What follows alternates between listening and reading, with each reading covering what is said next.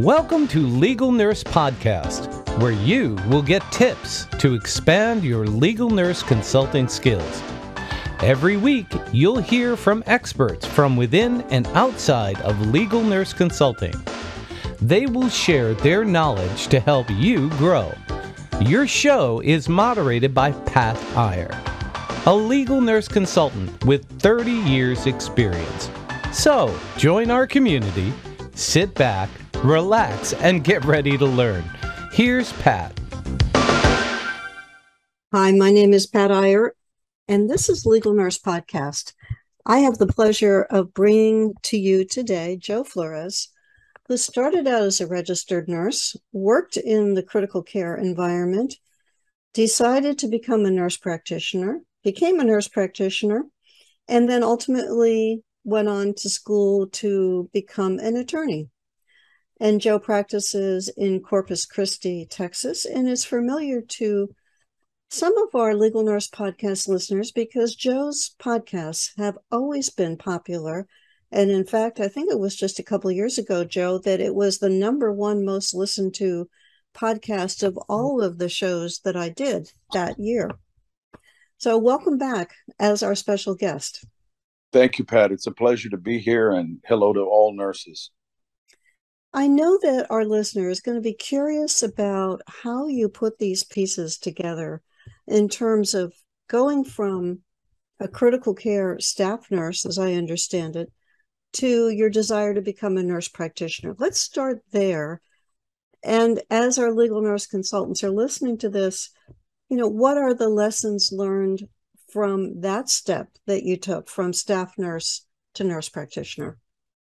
Well, sure. The first lesson I learned was patience, which as a young man, I was not very patient, but it takes a while. You'll get there. And so I was working in ICU where patience isn't a virtue.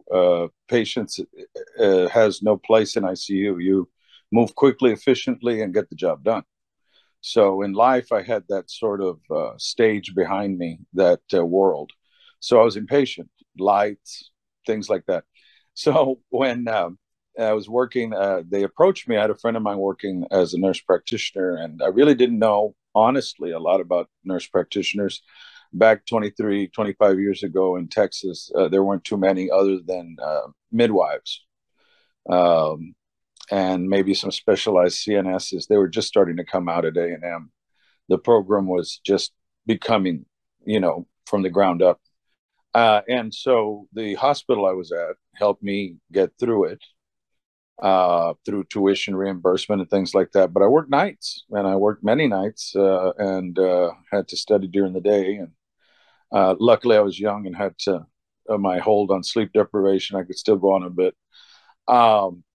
But that's how I got there. My critical care skills and critical thinking were augmented by the training I received as a nurse practitioner. I reconcile both of them together because no matter what field you're in, you need critical thinking skills and you need anticipatory guidance to your patients about what you're going to do and what they can expect without giving them false hope or without judgment, but just helping them out. So I sort of congealed the ICU and nurse practitioner together, and it worked well. And I moved on to the geriatric field, which was 2/3 of the people I took care of anyway in ICU.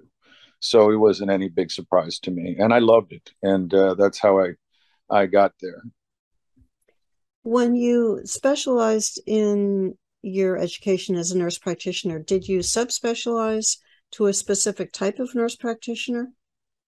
No, I took a family nurse practitioner. There were pediatric nurse practitioners. There were adult nurse practitioners. I decided to be able to treat people and learn about peds, newborns, all the way to old age, and taking care of the elderly. But I focused within that practice. I worked at a clinic and took care of thousands of patients first, and then during the evenings, I'd make hospital rounds, hospice rounds, home health rounds, and long-term care rounds. But I did see clinic patients from the lifespan for a few years, and then I just focused in on the elderly, which liked, but I can still take care of patients through the lifespan and continue my education and learning for the whole lifespan. From your perspective now as an attorney, do you see liability cases involving nurse practitioners? I do, with increasing frequency. Now that lawyers and the general public know what nurse practitioners do, a heartbeat away from a doctor or a doctor in your area, the same type of medical setup, providing care, dispensing medication, prescriptions, and providing medical care. So lawyers have finally caught on that these people, individuals like us, can be targets of a lawsuit. And also, that is why I always tell everybody to carry your own portable insurance. You never know what can happen. Yes, yes. That's often a question that nurses ask. Do I need my own policy? My employer will cover me. And I'm sure you have an opinion on that. I do. The practices, from my experience, I can't speak for all practices, but I've looked at several hundred practices.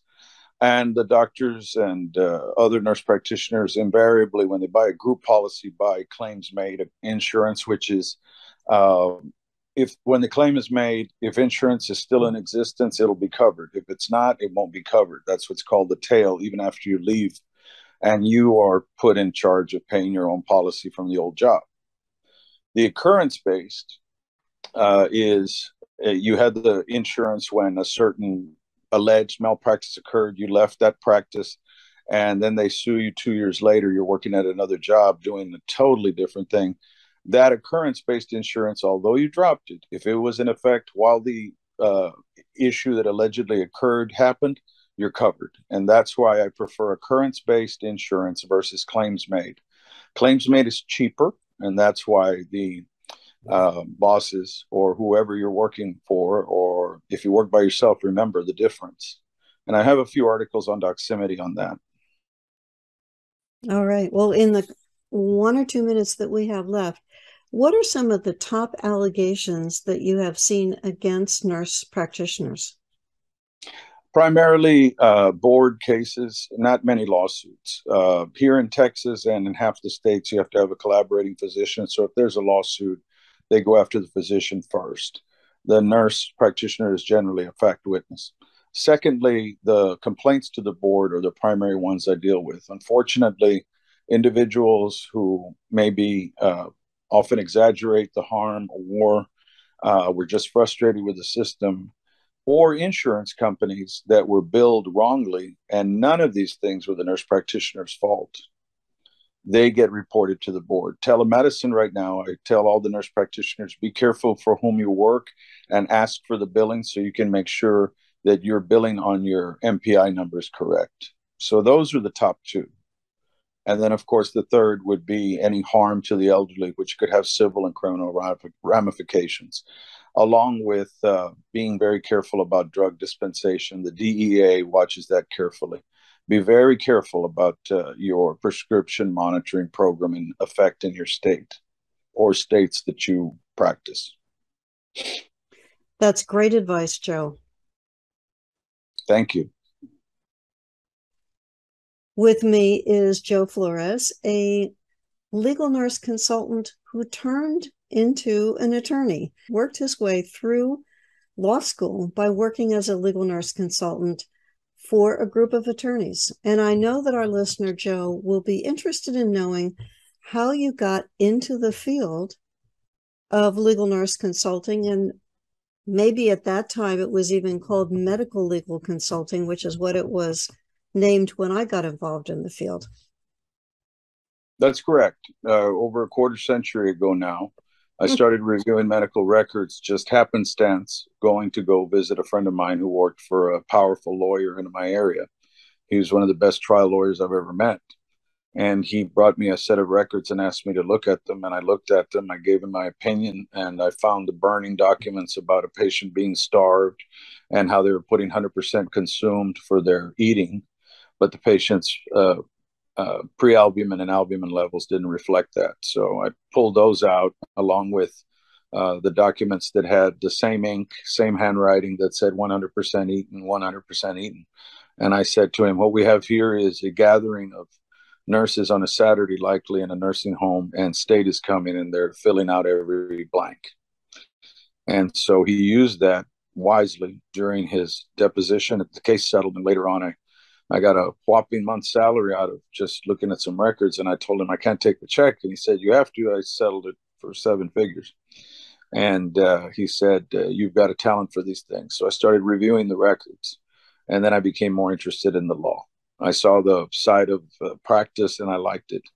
When I did go to law school, I did as much cross-training as I could, mock trial, appeal law, took all different types of law, including administrative law, which I made the highest grade on. I loved it. So I said, this might be something I might be interested in. And so part of my practice has been administrative law, defending nurses, and also federal law. And I still use my LNC skills to review all my records. And when I need extra hands, I've got a good team of LNCs. But there's always a need for LNCs with lawyers, even if they don't know it. Well, let's talk about why they don't know it. What is it? It's so self-evident to you and I, as legal nurse consultants, that nurses bring tremendous value to this equation. But why is that knowledge difficult for some attorneys to assimilate or absorb or accept? Before we continue with the show, I'd like to share this special announcement with you. One of the most important lessons I learned as a successful LNC was that I wasn't selling a product as much as I was offering a relationship. When you adopt that attitude, you give potential clients compelling reasons to make price the last item on their list of questions for you, or an issue that doesn't even arise because you have them so eager to work with you. Embrace the idea that a brand is the promise of an experience. How are you going to make your client feel as a result of being in a professional relationship with you? It could be as simple as to show you as an LNC who serves and takes care of people that you are being called to serve. Branding means showcasing that difference. In the case of LNCs, that means demonstrating how we provide services for attorneys that involve a high level of care, attention, and nurturing in a way that sets us apart from other LNCs. You don't want every attorney as your client. A bad first case is not only discouraging, it costs you money. Your branding should attract the kinds of clients with whom you want to work. Your job is to choose your brand and project it consistently in all your marketing, your logos, and any other material that represents your company. That's why brand design precedes marketing. My book, How to Heat Up a Fiery Brand for Your LNC Business, Tips to Be Noticeable, will give you a complete guide to creating and building your brand. Order it at lnc.tips/creating series.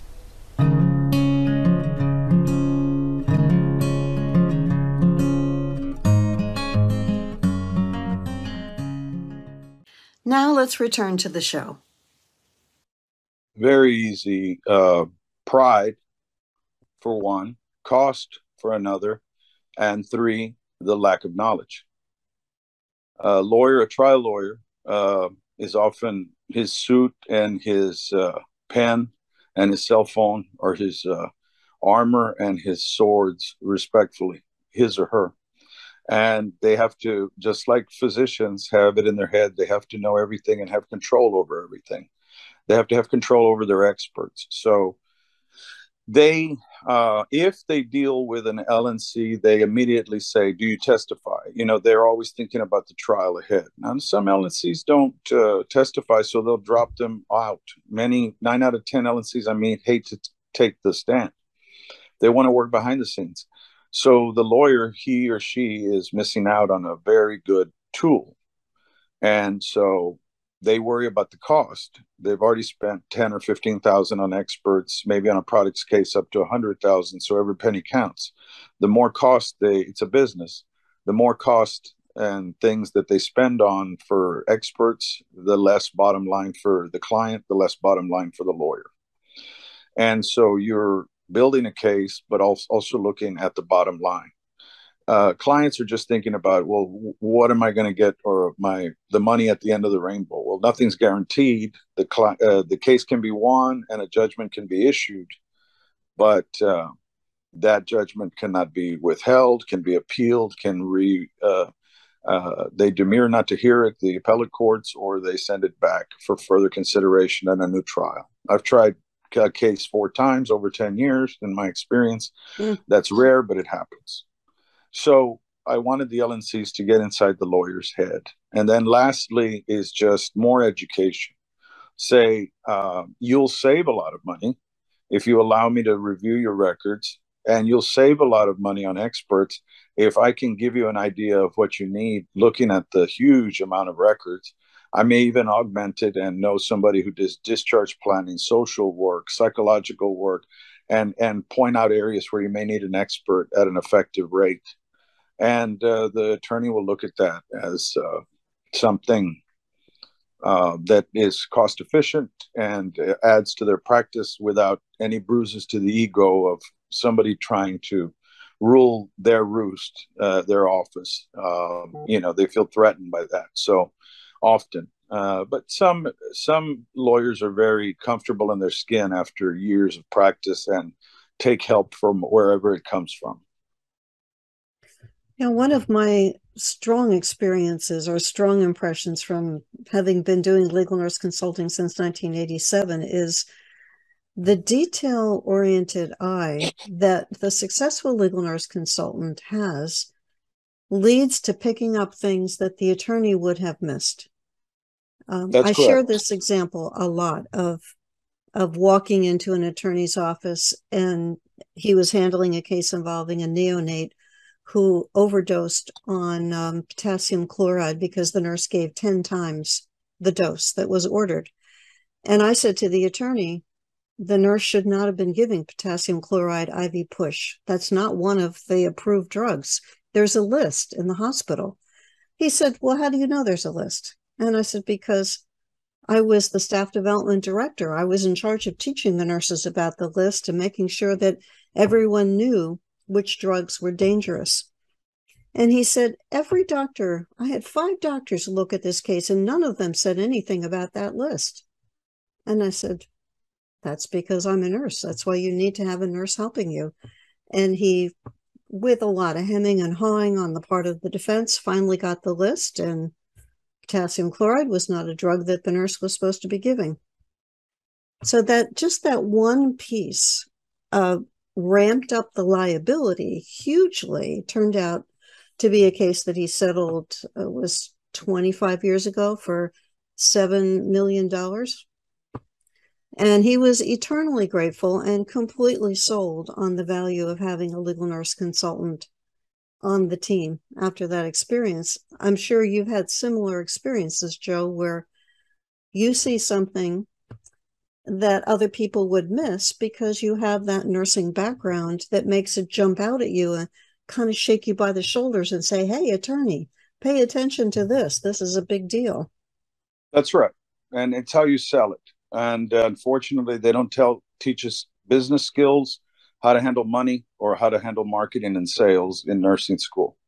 We're not merchants. We're administrators we administer health, and we dispense care to patients. We can establish a rapport within 2 minutes with a patient or less. But why can't we establish a rapport with lawyers that quickly? Well, it's because they're not patients. They are going to pay us, and we're not accustomed to eating what we kill or looking for a job like that. Sort of like a mercenary looks for a job to make money. So the first thing I would tell people is to get into the door is say, I have a way to make you more money. That's going to get their attention right away. I've never seen a letter from an LNC that I've not put up in a folder, in a binder. I have many CVs. When it comes knocking, I refer the lawyer to these people that have sent me their CVs. that I think would be the right fit by personality, by their background, and by the way they sold themselves to me, but it's a business. And so I would tell people to tell an attorney first, I can make a difference in your case. I can bring justice to your client. And additionally, I believe I can make you more money. Give me a chance. I'll work half a rate or something. That gets you through the door. That's a good sales pitch, because we do need to pitch to the attorneys and say, why should I hire you? Those two reasons right there will hit their heart and their mind quickly, because they are after justice, first of all. And if justice, and they do good and they do very well in their job, then the blessings of money will follow. But most lawyers, contrary to popular belief, are not after the money. They're after the victory. And whether it's ego or whether it's primarily for justice, that's what the bottom end result is. And then the money follows. So they're looking at that. Saving money, making money is the second point, but helping your clients get justice will get their attention. And yes, it won't sound trite or untrue. It's sincere, spoken from the heart. As we think about the nursing shortage and what it's like to practice nursing today, I know you as an attorney and as a nurse certainly have seen some of the consequences that we are dealing with right now in 2020 based on what's happening in healthcare. Can you tell me from your perspective, trying cases, and some of those cases involving nursing, what you're seeing as an attorney? Well, first of all, thank you for having me on. And I'd like to say that as a nurse practitioner and an attorney, that what I've seen are trends and mega trends of low staffing. Doing more with less has become even more pronounced, and the nursing shortage has become epidemic. And then nurse practitioners tell me that why can't I find a job? I said, well, there's a glut of nurse practitioners, but bedside nurses is the problem. And I think we can reconcile both by working together. Interesting. So you're seeing an excess of nurse practitioners and an undersupply of staff nurses. That's correct. Many nurses have left the bedside because of COVID, because of the pressures that are put on them by the corporations and the nonprofit corporations, which are nearly corporate, but they fall under some protections for taxation, and they fall under some tort claims act protections that lower their limit of recovery if you sue them. So many of them seek the wing of nonprofit, but their profits are still high, but they're nonprofit. As long as they have one facility in the chain that provides medical care to the indigent, and it can be even a small wing. So that's what I'm seeing out there. And talking to nurses one by one as I give them consults individually, many of them want me to look at their contract from a nurse to a nurse practitioner. And as we've seen at great institutions like in Dallas, that they are suing their own nurses, eating their own young, and saying, you leave, you owe us tens of thousands of dollars. At Parkland, for instance, they have done that. And they signed a contract. So the hospital, being a former hospital lawyer, I would enforce that. I know that side of it. And so they're suing these poor nurses for $50,000 for breaching their contract, for a 2-year contract, or maybe breaching their geographical areas. So those are the things that I'm seeing, and it's creating a shortage. The other shortage also is those that want to go back to school. 40% of whites have a degree, 20% of minorities have a degree. Kids are trying to make a living waiting tables and stuff, and they can't go back to school and just put everything down. As we all know, in nursing, you barely survive during nursing school because of your clinicals and your theory. You have a 40-hour week at least, not including studying. Working is hard. So what has been launched down here in the South Texas, at the South Texas College for young people, is the first apprenticeship in the U.S. to provide payment to apprentices that want to become an RN, and they get clinical hours paid for. And this is a new sort of experiment that has just hit the digital media and that I heard about today, which I think is a good idea. Yeah, that sounds like a tremendous benefit. And I'm going to talk with the individuals that are most influential with health and human services in an ethical way and tell them we need to expand this out to nurse practitioners. That way they are paid for going out and doing their clinical hours, and that they are paid and then they're assigned an area to do clinical instead of having to the traditional hunt and get whatever you want. This would provide a equalization of the table. Some nurse practitioners get 1,000 hours of very comprehensive training. Others don't get the same training. And so we have a fragmentation of knowledge base and best practices. And that's not disparaging to anybody. It's just that the way the market is set up, the nurses, turning nurse practitioners, have to find anybody they can to do their hours with. Mm-hmm. Mm-hmm. You know, and I know even before the pandemic began that getting placement in a nursing school was challenging because of, you know, a variety of factors, one of which I remember from when I came out of my master's program and was trying to decide, should I go into staff development? Should I go into a baccalaureate program? The pressures on educators to get degrees, to do research, to maintain a clinical practice for pay that was a pittance compared to those responsibilities kept a lot of qualified people out of faculty positions. And then they tend to be older. They've put in their time, they've earned those degrees.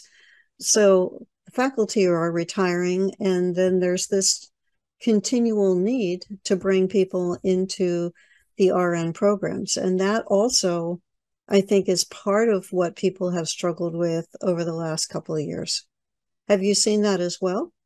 You're right. I taught for a decade and part-time. The pay wasn't very good, but I found the rewards just boundless. Mm-hmm.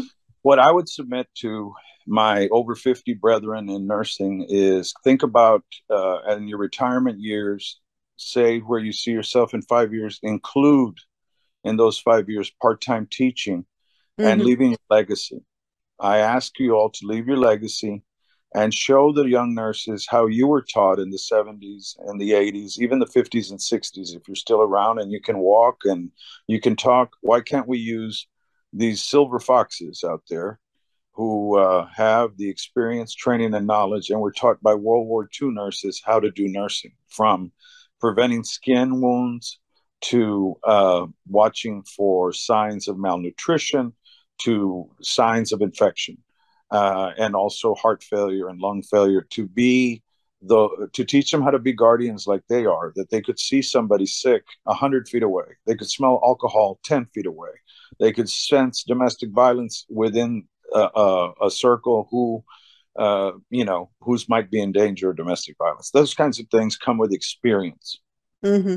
And I would submit that the lack of instructors is the retirements. We need to bring back a force of people over 50 to be teachers. And that way, the younger people learn respect for their elders, value experience, and then they themselves will get out of their skin a little bit and learn a few things other than by internet and the things they're doing. Learn things by hand, watch one, do one, teach one on everything you do, and do it with all your heart, and things will be all right. But that's one solution that I want to bring about to our leaders, to bring out elderly nurses over 55 to come out and start teaching again.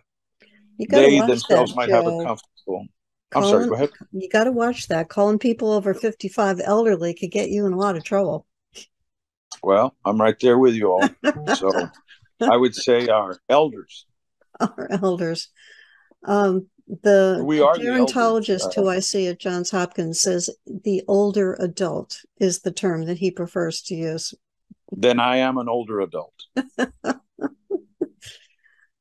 Thank you, Joe. I always appreciate your wisdom and your insight on these matters. You bring a fresh perspective, and I'll see you on the next podcast. Thank you. This is Pat Iyer with Legal Nurse Podcast. I'd like you to meet Jane Butler, who is a registered nurse from England who has a practice as a health coach. We talked in our podcast about something that can affect every one of you, whether you're in menopause age or not, whether you are a woman or not, and that is the sleep issues that we can have tend to be exacerbated through menopause. And Jane and I discussed this as a topic that we thought would be helpful to you, also helpful to me when I'm laying in bed trying to go to sleep. I'll be thinking about Jane's tips. Jane, please give our viewer just a taste of some of the topics that we covered in your podcast. Thanks, Pat. We spoke around the benefits of sleep and how important it is and what it actually stands for us, and the different types of interruptions that people, whether it's in menopause or not, have experienced. We also touched on some of the less helpful solutions that people have applied to try to support themselves during those nights that they lay awake. We also touched on the things that are much more beneficial, things like what we eat, what we drink, and general lifestyle issues. And then we had a couple of examples of what could support you in the middle of the night if you can't get yourself back to sleep. And as you rightly say, these are things that have been very useful for menopausal women, but also for anybody who's having some issues around sleep. Thank you, Jane. Be You're sure welcome. to look for Jane Butler's show. You'll get some practical information. And if you are like my husband and you close your eyes, no matter where you are, and you go to sleep, then you can understand what the rest of the world is going through. And if it's not you, it could be the person sitting next to you who is struggling with these issues. Be sure to get Jane Butler's podcast, and I'll see you on her show. Thanks so much.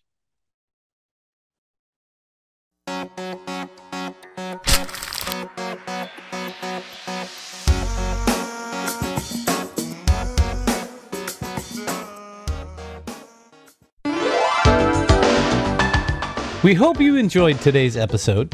Check out Pat Iyer's resources for legal nurse consultants on legalnursebusiness.com. Pat coaches legal nurse consultants so they make more money, get more clients, and avoid expensive mistakes. Check out her coaching program at lncacademy.com. Please subscribe to our podcast and leave a review on Apple Podcasts. Join our community to get notified of each new episode and to receive the transcript of today's program. Complete the request form on podcast.legalnursebusiness.com. We appreciate you and your interest.